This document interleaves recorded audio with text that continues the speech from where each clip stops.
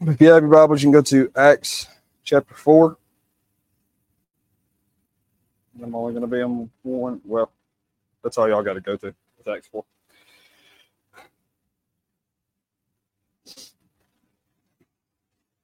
Before we do this, let's go to God in prayer. Father, we thank you for this time to worship you, to praise you. Father, I pray that you will open up our hearts and our ears to hear your word.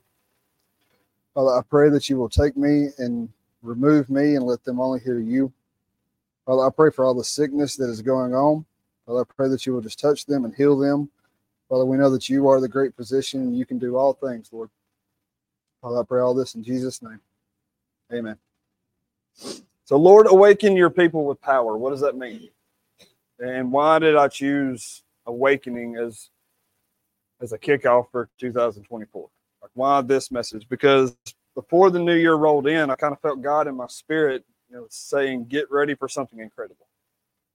I've had people kind of give us words over the church, over certain individuals in the church. And I got a feeling that we're like on a threshold of an outpouring on God's power like we have never seen before. Like, something about this year is different. Like, it's the year of exposure for a lot of people. It's the year of anointing. It's the year of power. But we have to do our part, right? Before we get there, we have some spiritual work that we have to get done and some exercises of faith that we have to walk through. So this year will be like one that we've never seen before, I think.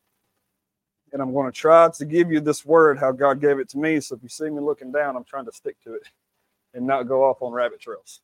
Because I want to make sure that I'm giving the word that God has given me to give to you. And I have a feeling that God is asking us to move in faith like we have never done before, and it starts with an awakening. Now, awakening is simple. This is the first point. Awakening is simple. It's not hard. Like, if you listen to religious people and if you listen to people who try to control you, they will try to make you think that awakening is something that is hard to do, that there are steps. But awakening is simple, and awakening is simply the act of waking from sleep. It is moving from one place of slumber to a place of activities.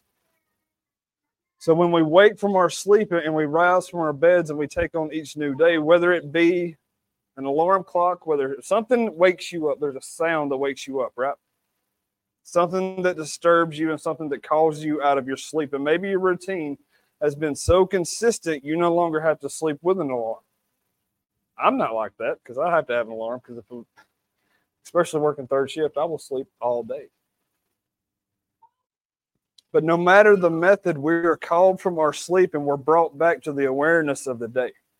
We're no longer in our slumber. We're no longer in our sleep. But today, in this season, in this year, I feel an urgent call from God, and I hear his voice, and I feel the Spirit urging his church to wake up, not just ours, but the church as a whole to wake up, because somewhere along the way in the past 20, 30 years, the church has really dropped the ball somewhere.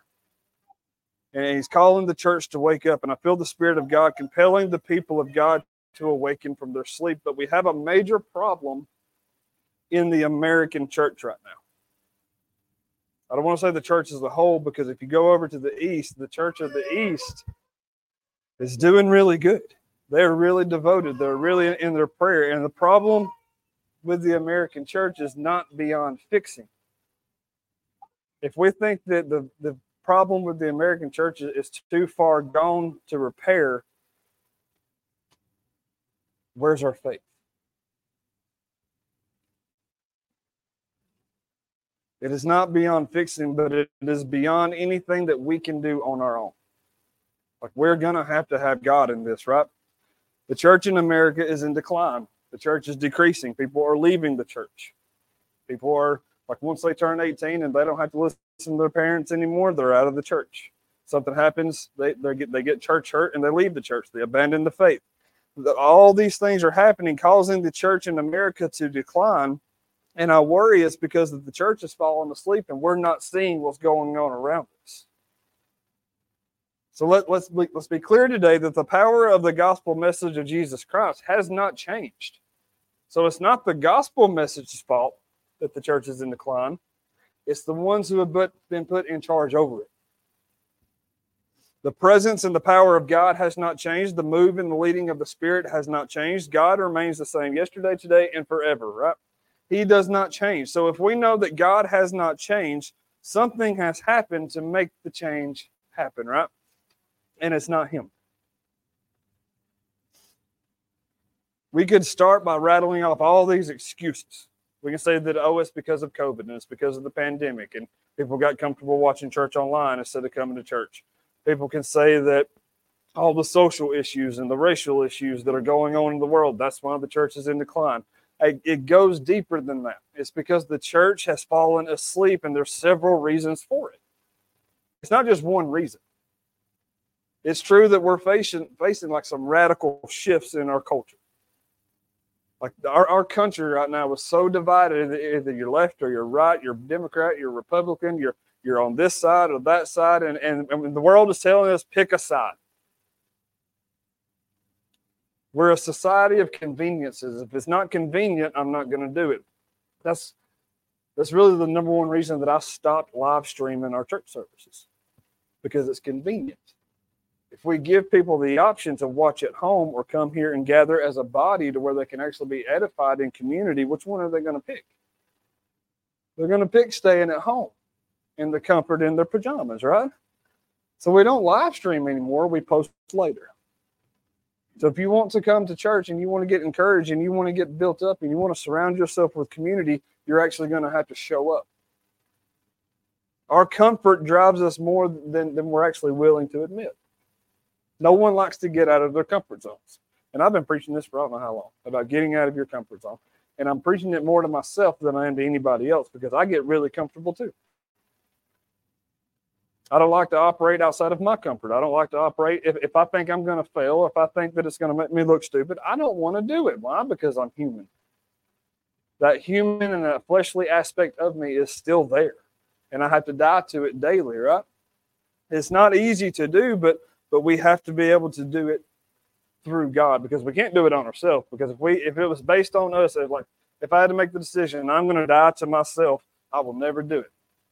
I have to have the Holy Spirit within me helping me die to self. And we're a nation of consumers. We consume, right? We consume Starbucks. We consume Target and Walmart and Netflix and Disney and all this other. We just consume and consume and consume. And it's no different in the church. The church has become consumer Christianity. It's what can I get out of church? What can you give me rather than what can I give the body? We reversed the roles of the church, because Jesus said, I didn't come to be served. I came to serve you. And yet, for some reason, as the body, we think that we're owed everything. The worship has to match our preference. If there's not a good kids program, we don't come to church. If there's not a good youth program, we don't come to church. Gone are the days of just hearing the gospel message and being set free of sin and death. Instead, we want to get all these programs together so that we can actually fill our already busy schedule. But Jesus said, you know what? I'm going to build a church, and the gates of hell will not prevail against it, right? The church that he built is not complicated. Man has overcomplicated church. He's overcomplicated the gospel. He has oversaturated it with so much stuff that people don't even know the gospel anymore. You ask somebody what the gospel is, and they're going to tell you it's Matthew, Mark, Luke, and John. Like, no, that is the Gospels. That is 4 books written about the life of Jesus. That is not the gospel. The gospel is that you are a sinner who needs a Savior.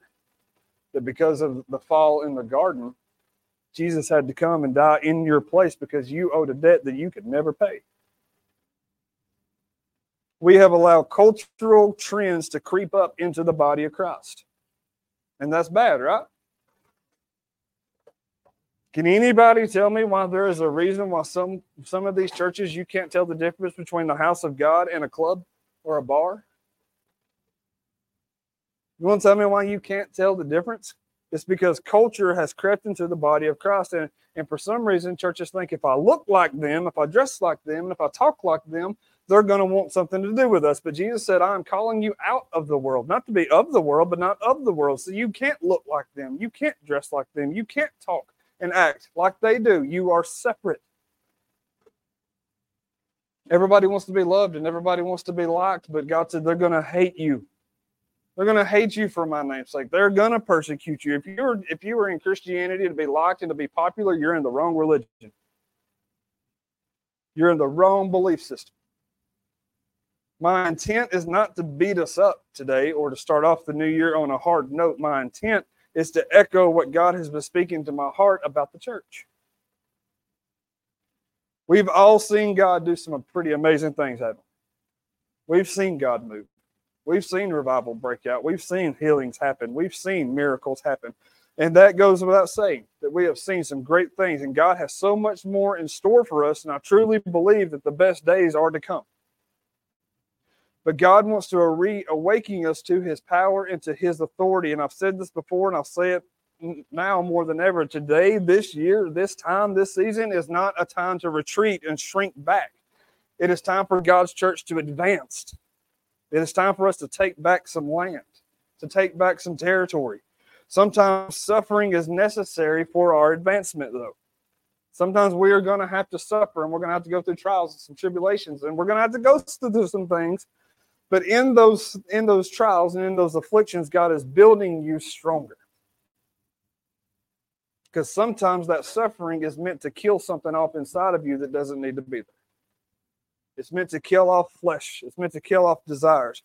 It's meant to kill something off. And it's high time that his people move from a defensive strategy of just trying to maintain the status quo of church and go back into boldly declaring the gospel of Jesus Christ.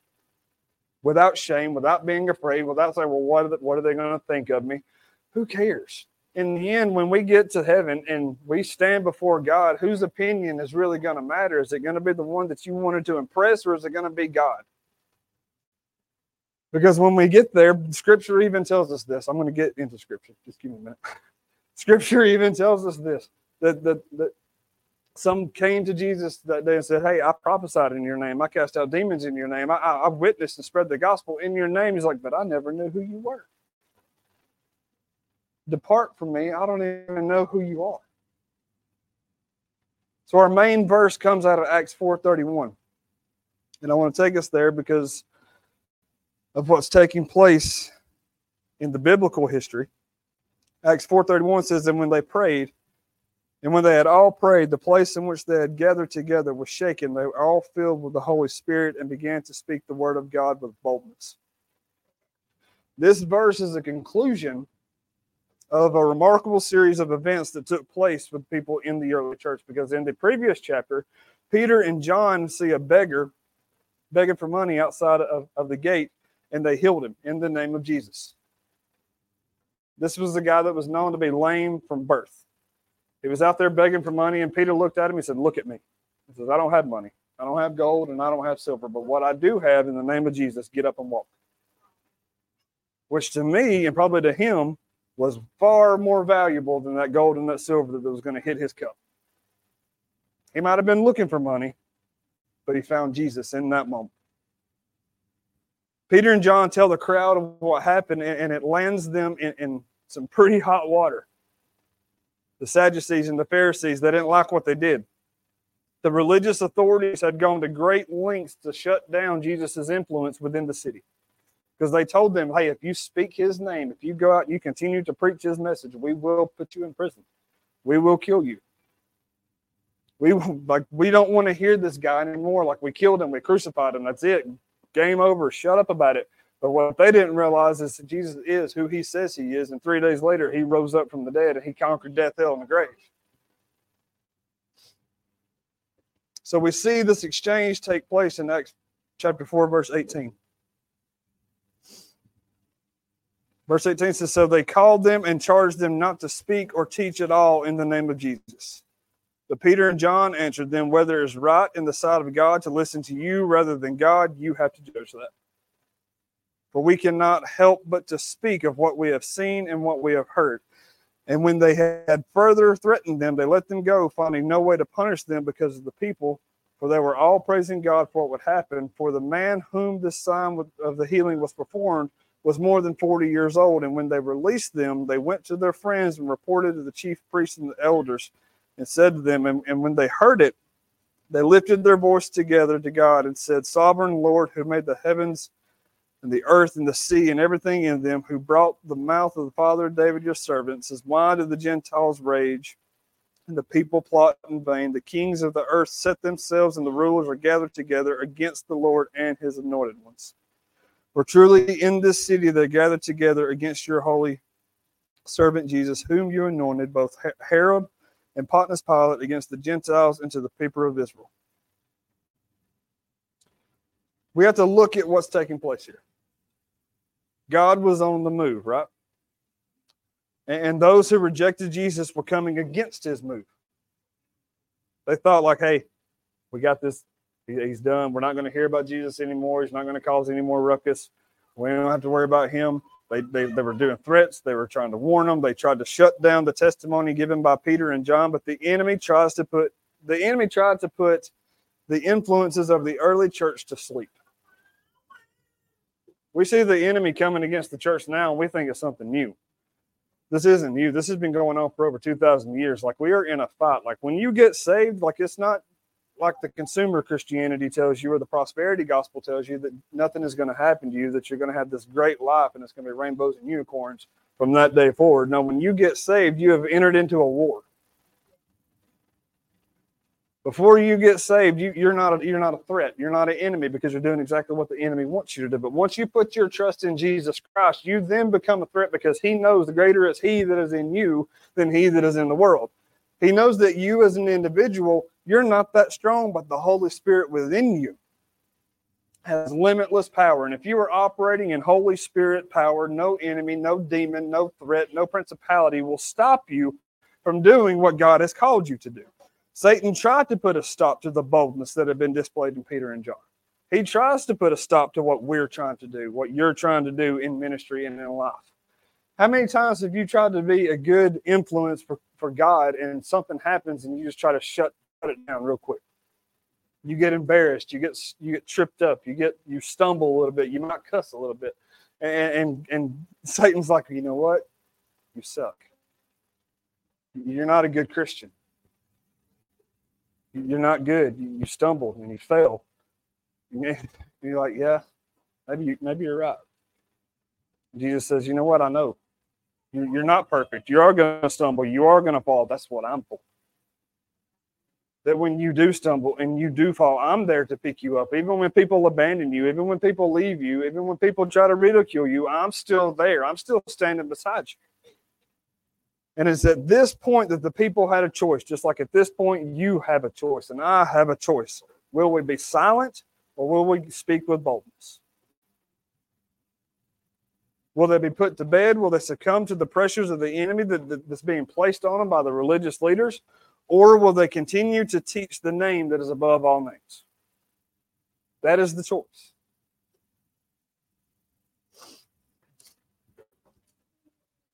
The second point is, which awakening is going to actually take hold? Would Peter and John and the people be awakened to the threats coming against them, or will they back down? If you've read the story, you know they don't back down.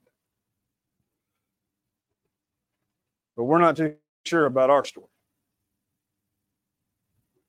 Would Peter and John and the people be awakened to the power of God that prevails over any threat? And this is the wake-up call that I believe that God has been shouting to the church for decades. Will you finally wake up? Will you stop backing down? Will you stop bending to culture? Will you stop bending to politics? Will you stop bending to all this stuff? I'm sick of politics. And we're in a political year, and it's just going to get worse. I'm sick of it. In the body of Christ, there is no left, right, Democrat, Republican, black, white, yellow, green, purple. It is, we are now one. Paul put it this way: there's no longer man, woman, Jew, Greek, Gentile. We're all one in the body of Christ. If the world isn't dividing the church is dividing itself, because you got this denomination and that denomination and this denomination, this belief system and that belief system, and it's all BS. It's all a belief system that makes no sense. If you want a good belief system, read the Bible. If it is in the Bible, I can speak to you as the pastor of this church. As small as we are, if it is in the Bible, we preach it. We teach it. We believe it. We're not going to add to it. We're not going to take away from it because I have to answer for that, and I really don't want to. So yes, we have to become more aware of the challenges that face us as a church. Like, I'm not going to sit here and tell you that there's no challenges coming against the church, because there is. Yes, we have to become that we have to be aware that there's trends coming. Like, there's some things that are going to be popular. Some things aren't going to be popular. The evil and the wickedness that is moving throughout the land, it is going to infiltrate some churches. But we have to be on our guard and not let that in.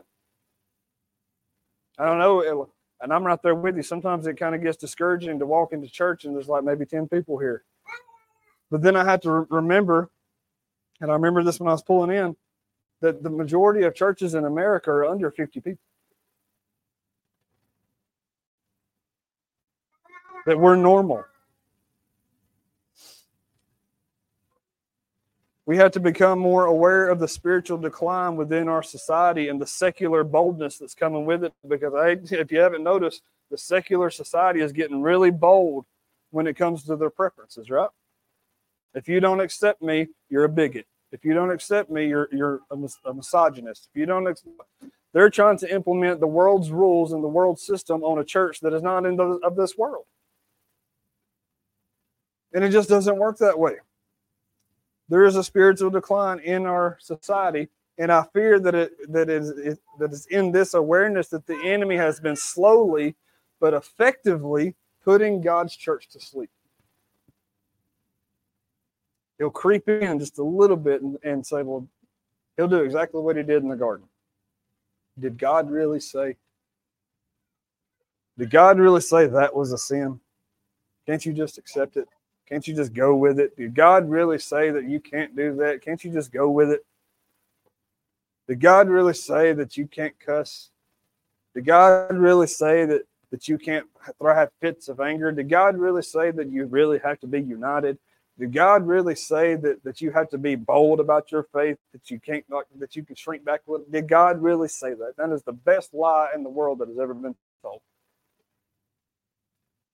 Because Satan does not have to actually get you to commit some huge sin.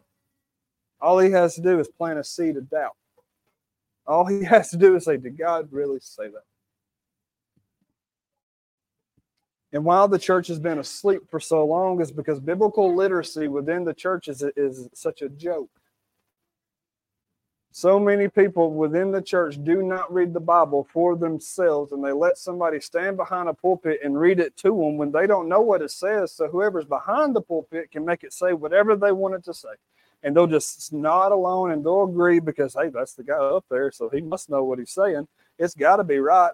But they're twisting and perverting the word of God to the point that you don't even know which way is up anymore.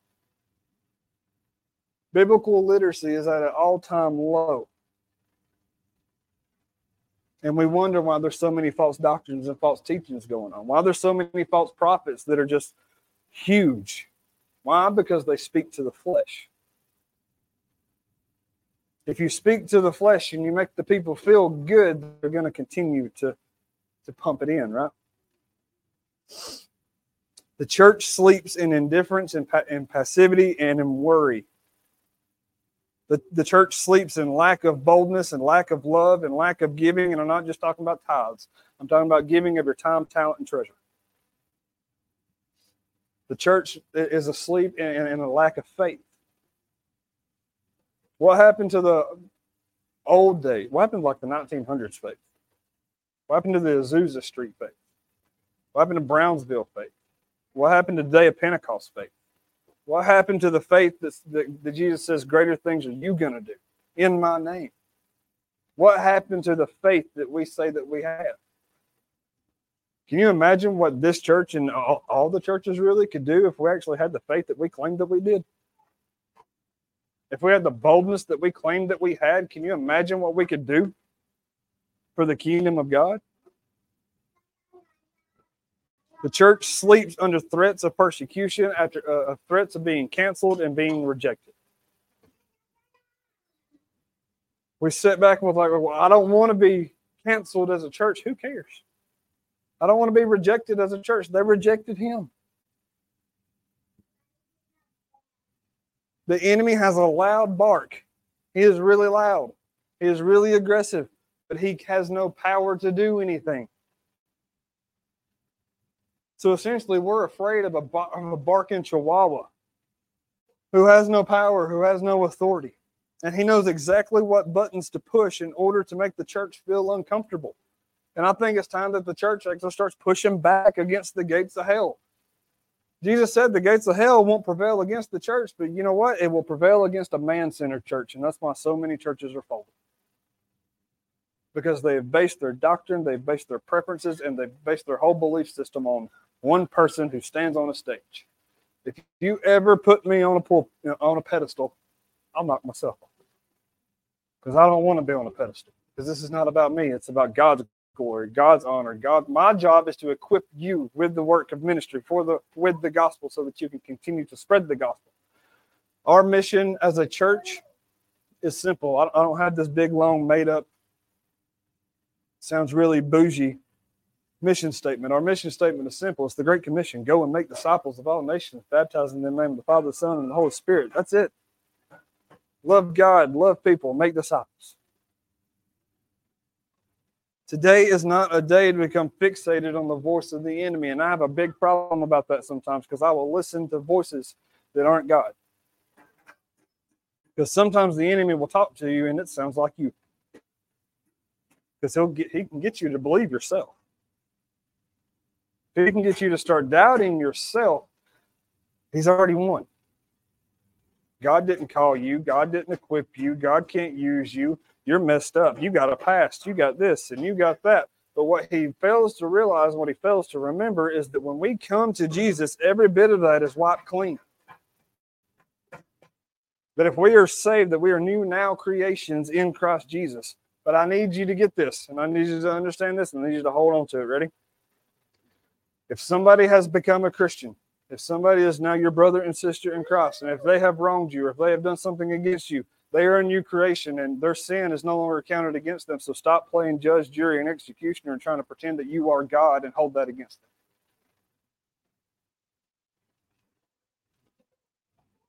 Today is a day to be awakened by the power of God, and I want us to see two quick things that took place in Scripture the awakening in Acts 4:31. Again, Acts 4:31, and when they had prayed, the place in which they had gathered together was shaken, and they were all filled with the Holy Spirit and continued to speak the word of God with boldness. An awakening so powerful that the word says that the room that they were in shook.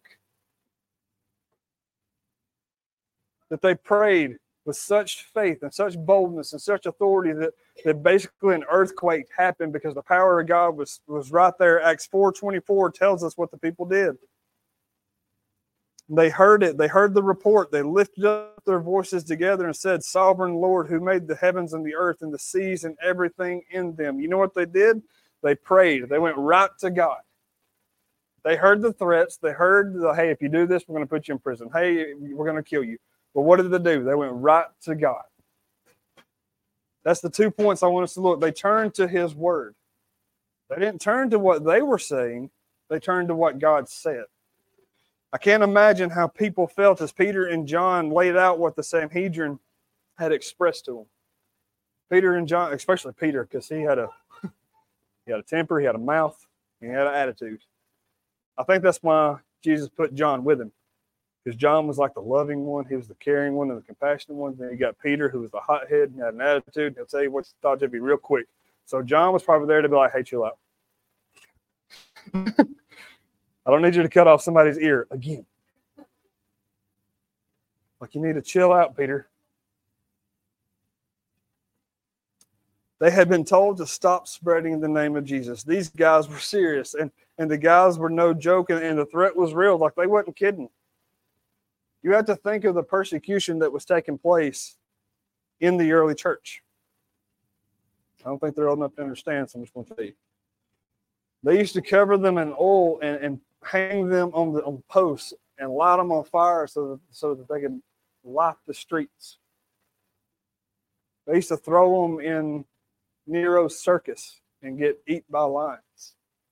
They used to saw them in half. They used to do all kinds of cruel things to Christians just because of the name. That's where the name Roman candle came from. Because they would take Christians, cover them in oil, light them on fire, and that would be your street lights. But instead of taking what they were saying to heart, the people of God did something else. They took God's word to heart. In Acts 4, that you find the people quoting Scripture as their prayer. When we see, why did the Gentiles rage and the people plot in vain? The kings of the earth set themselves and the rulers were gathered together against the Lord and his anointed. They were quoting Psalms 2. Psalms 2, verse 1 through 2. So when they were hearing the threats, what did they do? They did exactly what Jesus did in the wilderness. They started quoting Scripture right back to the enemy. What are you saying to those who are trying to knock you down? Are you listening to those voices, or are you listening to the Word of God? And the early church knew the challenges that they faced. They knew the severity of the threats that were spoken over them. They knew, because they've seen it. They've seen heads on pikes and Roman candles and people getting thrown into lines. They've seen it all. Read Hebrews 11. It tells you what all they went through. A little bit. They knew, but instead of standing on those words, they stood on the words of God. And here's what's funny about that. Today, people become Christians so that they can be popular, so that they can look cool, or so that they can have a monetary gain, or so that they can get influence or popularity on Instagram or Twitter or TikTok or whatever. But the early church had nothing of worldly gain, and yet they didn't budge. The early church knew that if they claimed the name of Jesus, that there was a target on their back, that there was nothing that they could ever gain. And yet they still remain faithful. They still, it's just crazy. When we read about the early church and we look at the church, how we have it today, if we actually compared the two, it's a joke. Right? You see the boldness, you see the faith, you see what they went through, we see what they endured. And now, in today's church, if someone says something that we don't like, or somebody doesn't like what we're wearing, or somebody doesn't like a certain program within the church, next thing you know, they've abandoned all their faith and they hate God.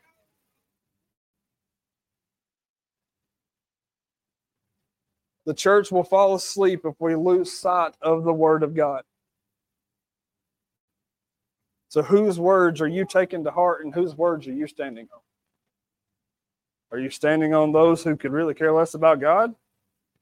Let's put it this way. Are you standing on the Word of God, or are you standing on an Antichrist word?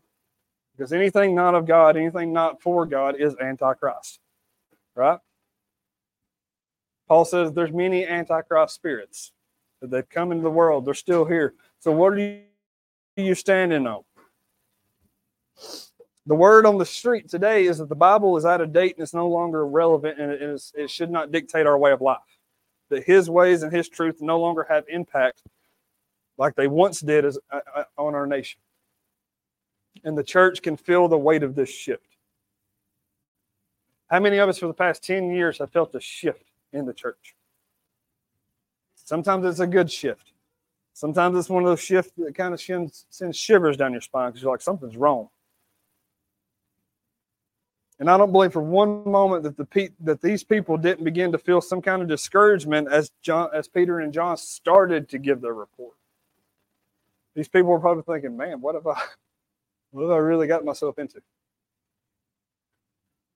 Like they're lighting us on fire, they're doing it, they're selling us, and I'm going to go to prison, I'm going to lose everything that I got. And I believe that they felt a similar weight that we feel today as our nation turns from God. Everybody loves to say it, that America is a Christian nation. No, it's not. It used to be, but it is not anymore.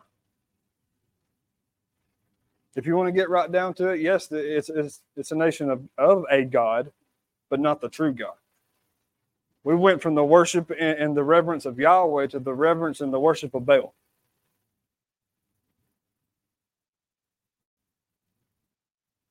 But these people were reminded in Scripture that those who plot against God are plotting in vain. Those who plot against children of God are plotting in vain, because when God starts something in you, he will see it through to completion.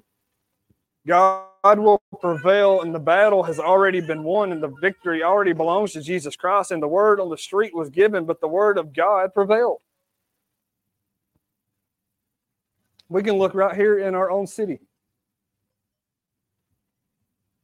Kids committing suicide, drugs running rampant, prostitution, domestic violence. We see all of this just in our own city.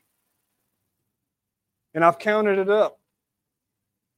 There's at least, I'm going to go with like the bare minimum. There's at least 52 churches in Gunnersville. Why is our city in the shape that it's in? If there are 52, at least 52 churches in Gunnersville, why is there still a drug problem? Why is there still prostitution? Why is there still domestic violence? Why are there kids committing suicide?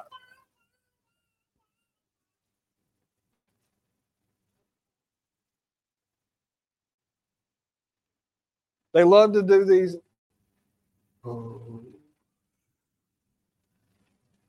They love to do these love them and leave them events where they pop up for one day and give them and give them and give them and give them. And next thing you know, they just leave them. They want salvation because they want to pump their salvation and their attendance numbers up, but there is no fellowship. So all they're doing is trying to throw seeds on rocky ground that's going to eventually get plucked up because there is no root taking place. Salvation without discipleship leads to unconversion. I want to challenge us today that if there's a word in your life that is dragging you down, if there's a threat, a thought, a fear, a temptation, a worry, or a doubt, or a message that is keeping your faith from going to sleep. Maybe this word was spoken by a friend, a family member, a circumstance, a season, a hardship, authority, or the trends that are taking place now. Whatever the case, if it has bothered you and it has troubled you and it has consumed your life and if it has pacified your faith, give it to God. Stop listening to the lies of the enemy. You really think that the devil has your best interest in mind? You really think that the devil is going to tell you the truth? You know what the funny thing about the devil is? He'll promise you the world, but he can't deliver on his promises. He did the same thing to Jesus in the wilderness. He said, hey, if you bow down and worship me, I'll give you all these kingdoms. And Jesus pretty much stepped back and said, how are you going to try to tempt me with my own stuff? I made this. And every time the devil threw something at him, the devil even tried to quote scripture to him. And this is the funniest thing because the part that the devil quoted, he forgot that there's a verse after that where it said that the devil was going to be defeated. He quoted Psalms where it says, hey, I forgot what it was. You bruised the head or something. But the next verse says, but I'll step on your head.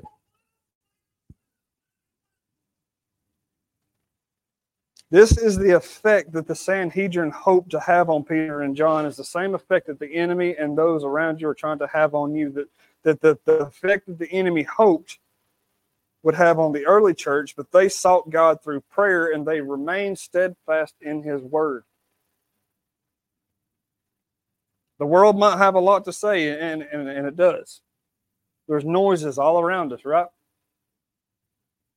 Voices coming from everywhere, but be awakened today that through God's word that he has given us, that we have to fight and hope. And renewal is not what the world says, but what God says, and his word will prevail. Do you actually believe that? Do you believe that his word is going to prevail? Because if you believe that, then you know that Jesus is coming back, right? And if he's coming back, he's not coming back for a church that's perverted with the world. He's coming back for a spotless, wrinkleless church. So they stood in God's word, and then they asked for his power. As the people of God prayed, I saw something very interesting. They did not ask God to stop the enemy. They didn't ask God to stop the threats. Verse 29 says, and now, Lord, look upon their threats and grant your servants to continue to speak your word with all boldness. while you stretch out your hand to heal, and the signs and wonders are performed through the name of your holy servant, Jesus Christ. I'm almost done. They didn't ask for the threats to stop. They asked that God would fill them all with power, that he would enable their servants. They prayed, and the power that they asked for was to do something very specific. They didn't ask for the power to destroy them. They didn't ask for the power to overcome. They said, you know what, just give us the power and give us the authority to speak your word with great boldness. We don't need to get even. We don't need to fight back. Just give us a mouth. They stood on his word to overcome the threats. Now they asked for God's power to speak his word with boldness because they knew that they would need God's help to overcome every obstacle that they were about to face. Because it doesn't get any better from here. It continues to get worse. Because what the Bible doesn't tell us, but what Jesus warned them about in Matthew 24 was that 70 AD was coming. And in 70 AD, Jerusalem got wiped out by Nero in persecution. So this was just the beginning for them.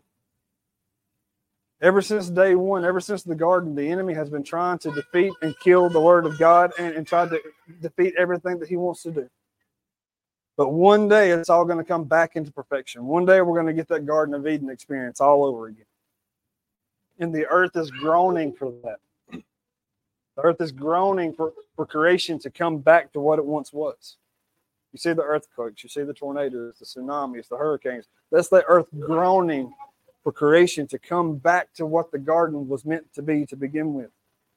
Because all of that, all the tsunamis and all the earthquakes is a result of the fall. Because you really think God was going to put an F5 tornado in the middle of the Garden of Eden? No. It's all a result of the fall. They knew that they would need God's help to overcome these obstacles, but God's power is going to prevail in their life and it's going to prevail in our life. We do not have the power to overcome the challenges of this world on our own. I need people to get this, and I'm pretty sure y'all get this, but you cannot be a Christian all by yourself. Christians are created for community. Hebrews puts it this way, do not neglect the assembly of the brethren. You know why you don't neglect the assembly of the brethren? Because we push each other. We encourage each other. We build each other up. At least that's what we're supposed to do. That we are members of the body of Christ. So the odds are stacked against us without the help of God. And I know that we realize this, but the church as a whole is beginning to fail at this because they think that they're all by themselves, that it's me versus this church versus that church. And that is not the body of Christ. When our praise is substituted for performance, we're falling asleep in our faith. When our need for his presence comes second to our preferences, we're falling asleep in our faith. When the mission is buildings, budgets, we are falling asleep in our faith.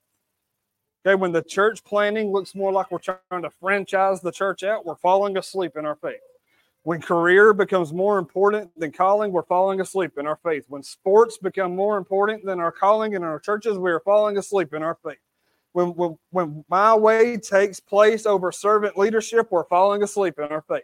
When comfort dictates our level of commitment, we're falling asleep in our faith. All these examples, we place ourselves in front of the need of his power, and we wonder why the church is in decline. Because we look at God and we say, you know what? We know who you are. That's really cool, but you better do what I want first. How are you going to try to give orders to an almighty God? I am resolved and I am determined that it will never be said of the Forge that we are a powerless church. That we still believe in signs, miracles, wonders, and the gifts. We still believe in all this stuff. That we have substituted the things of the world for the things of God. That is never going to be said about us. That you're not going to be able to walk into this church and you're not going to be able to tell the difference between us and a bar. That you're going to walk in here and you're going to feel a presence in here, but it's not going to be dark. It's going to be the presence of the Holy Spirit. That we no longer have to invite the Holy Spirit in, but he's already here. I think it's funny that we meet at a rec center, and sometimes it's kind of discouraging. Like and sometimes it's tiring because I get tired of setting all this stuff up, tearing it down, and doing all this stuff. But here's the funny thing about it: whether they want to hear it or not, they're hearing it. They might be here to play basketball, but they're hearing the gospel. They might be here for a birthday party, but they're hearing the gospel. I mean, I know I'm not loud, but I'm loud enough. My desire for this church is to experience the power that God has for each of us. Because every one of us, from the baby to the oldest, has a calling and a purpose and a gifting within this church. Well, and I'm sick of people saying, well, God can't use kids. Yeah, they can. Yes, he can. Paul told Timothy, do not be discouraged, because don't let them despise you for your youth, but set an example for them in faith, love, hope, purity. Be the example. My desire is that we see this place shaken by the outpouring of the Holy Spirit. We have some things coming that is going to move us in this direction, but I believe God is calling us to a place of change and to a place of an awakening right here.